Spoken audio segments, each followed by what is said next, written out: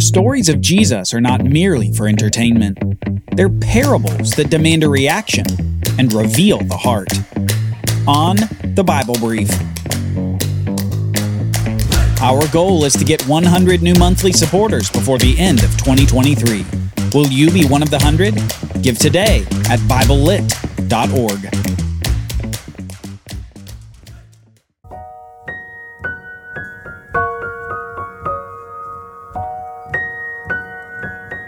From Psalm number 78.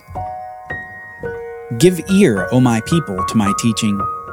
Incline your ears to the words of my mouth. I will open my mouth in a parable. I will utter obscure sayings from of old, things that we have heard and known, that our fathers have told us. We will not hide them from our children, but tell to the coming generation the glorious deeds of Yahweh and his might, and the wonders that he has done. The ministry of Jesus throughout Judea could be characterized by three main points. He miraculously healed those with sickness and disease. He fulfilled prophecies about himself, and he preached the good news of the kingdom of God. It's not difficult to understand the appeal of Jesus to these multitudes. Physicians couldn't heal them, but Jesus could. The current religious authorities looked down on them, but Jesus didn't. And this altogether unique man was starting to fulfill ancient words spoken about the greatest figure to ever step upon the world stage. Yet one of the most intriguing aspects of Jesus' ministry is the content of the good news that he preaches. While he continues John's message saying, "Repent, for the kingdom of heaven is at hand," he yet adds content to this concerning the kingdom. This additional content is largely taught in the form of what are called parables.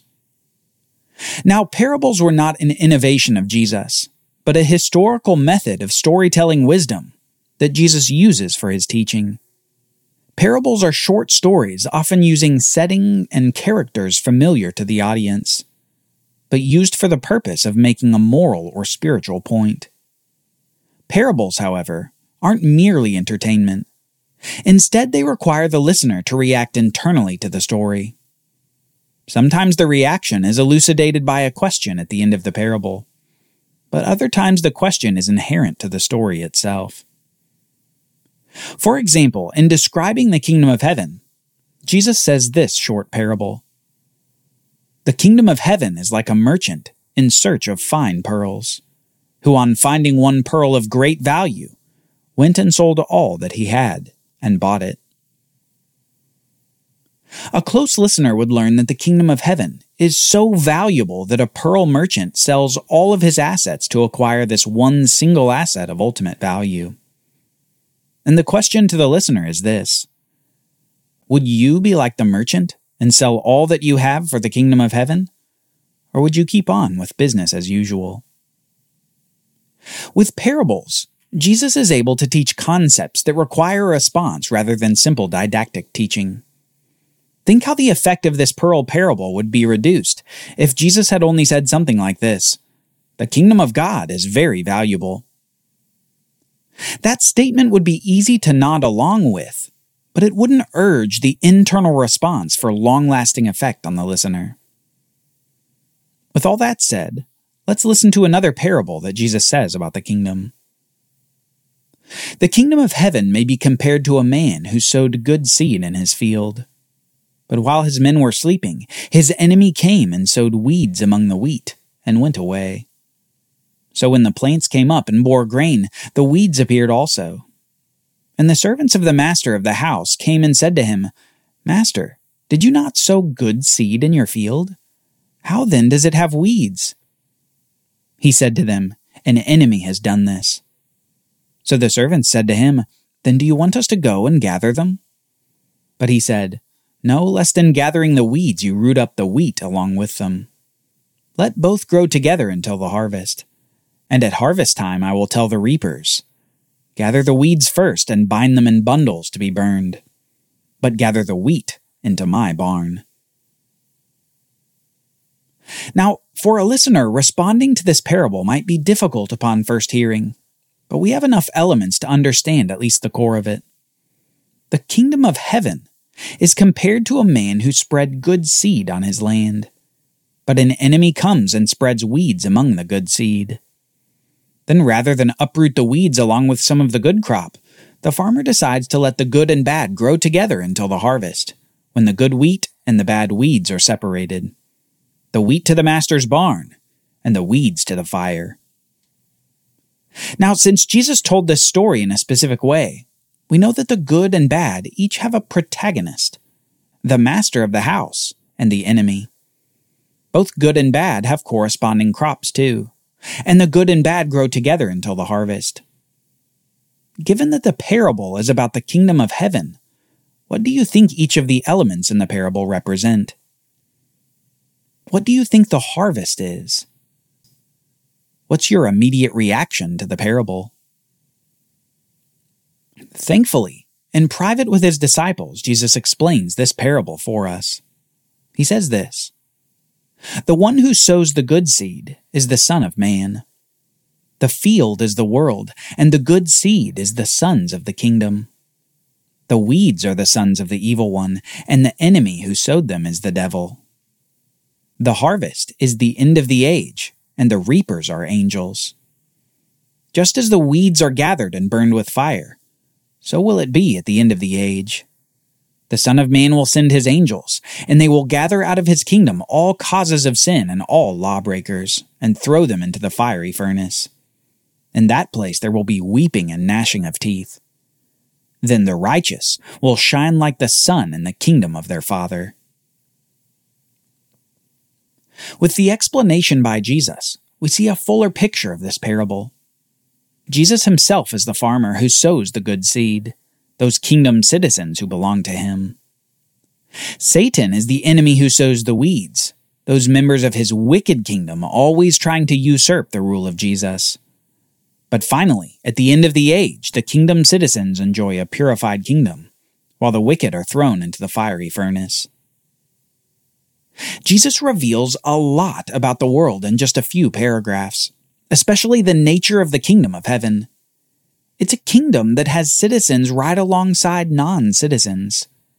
A mixture in the world, only to be separated at the end of the age, before the culmination of the purified kingdom occurs.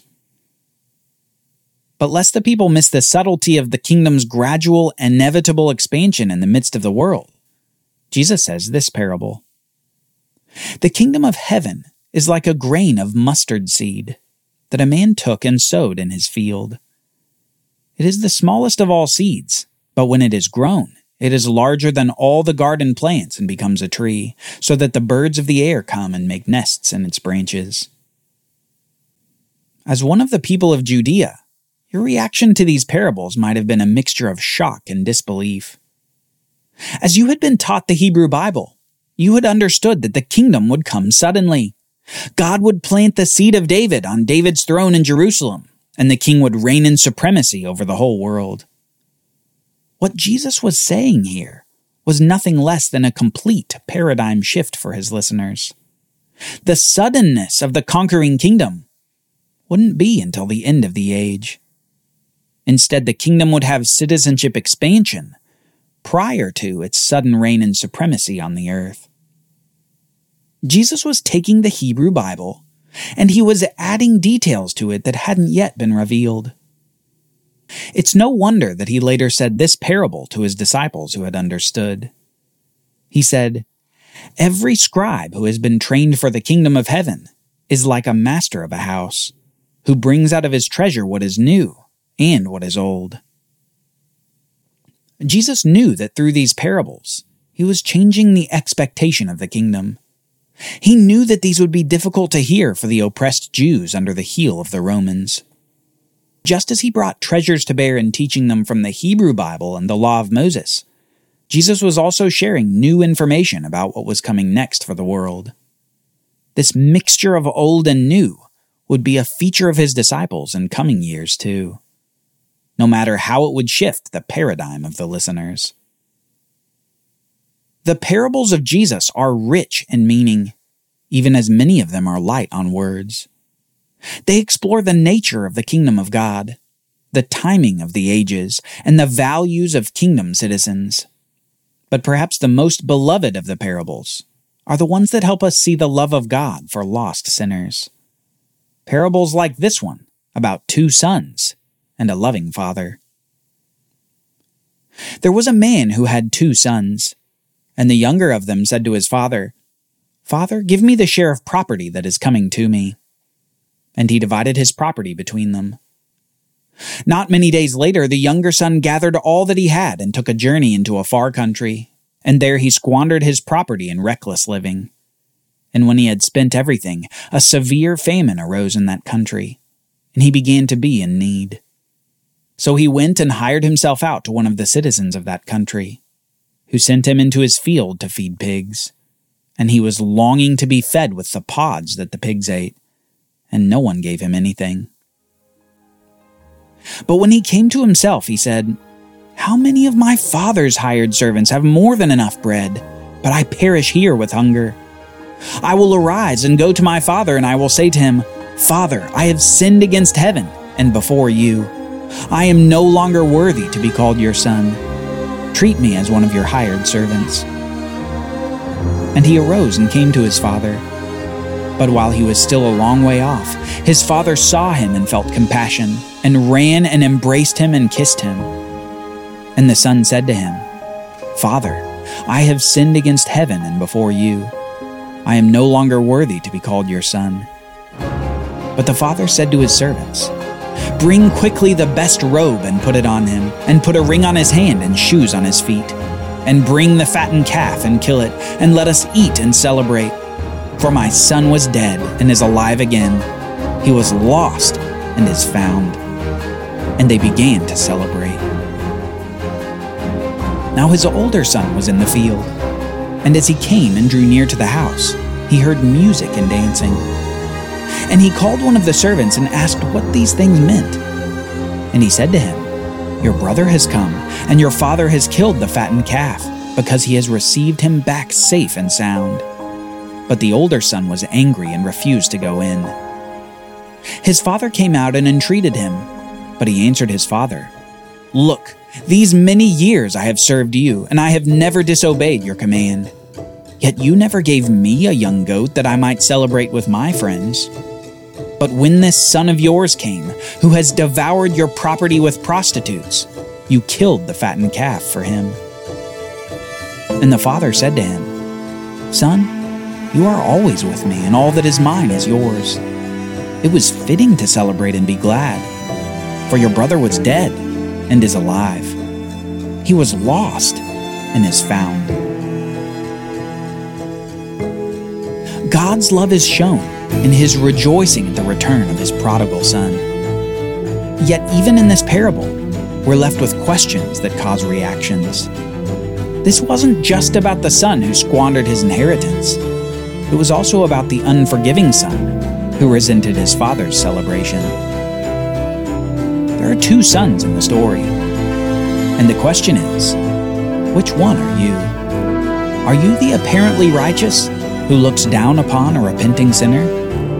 Or are you the repenting sinner returning to the Father for mercy? Jesus shares a parable, then he leaves it up to you to react.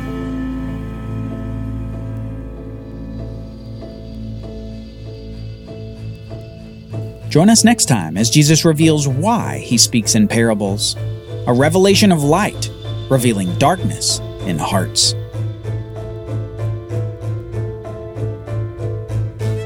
The Bible Brief is brought to you by the Bible Literacy Foundation, dedicated to helping people like you learn the Bible.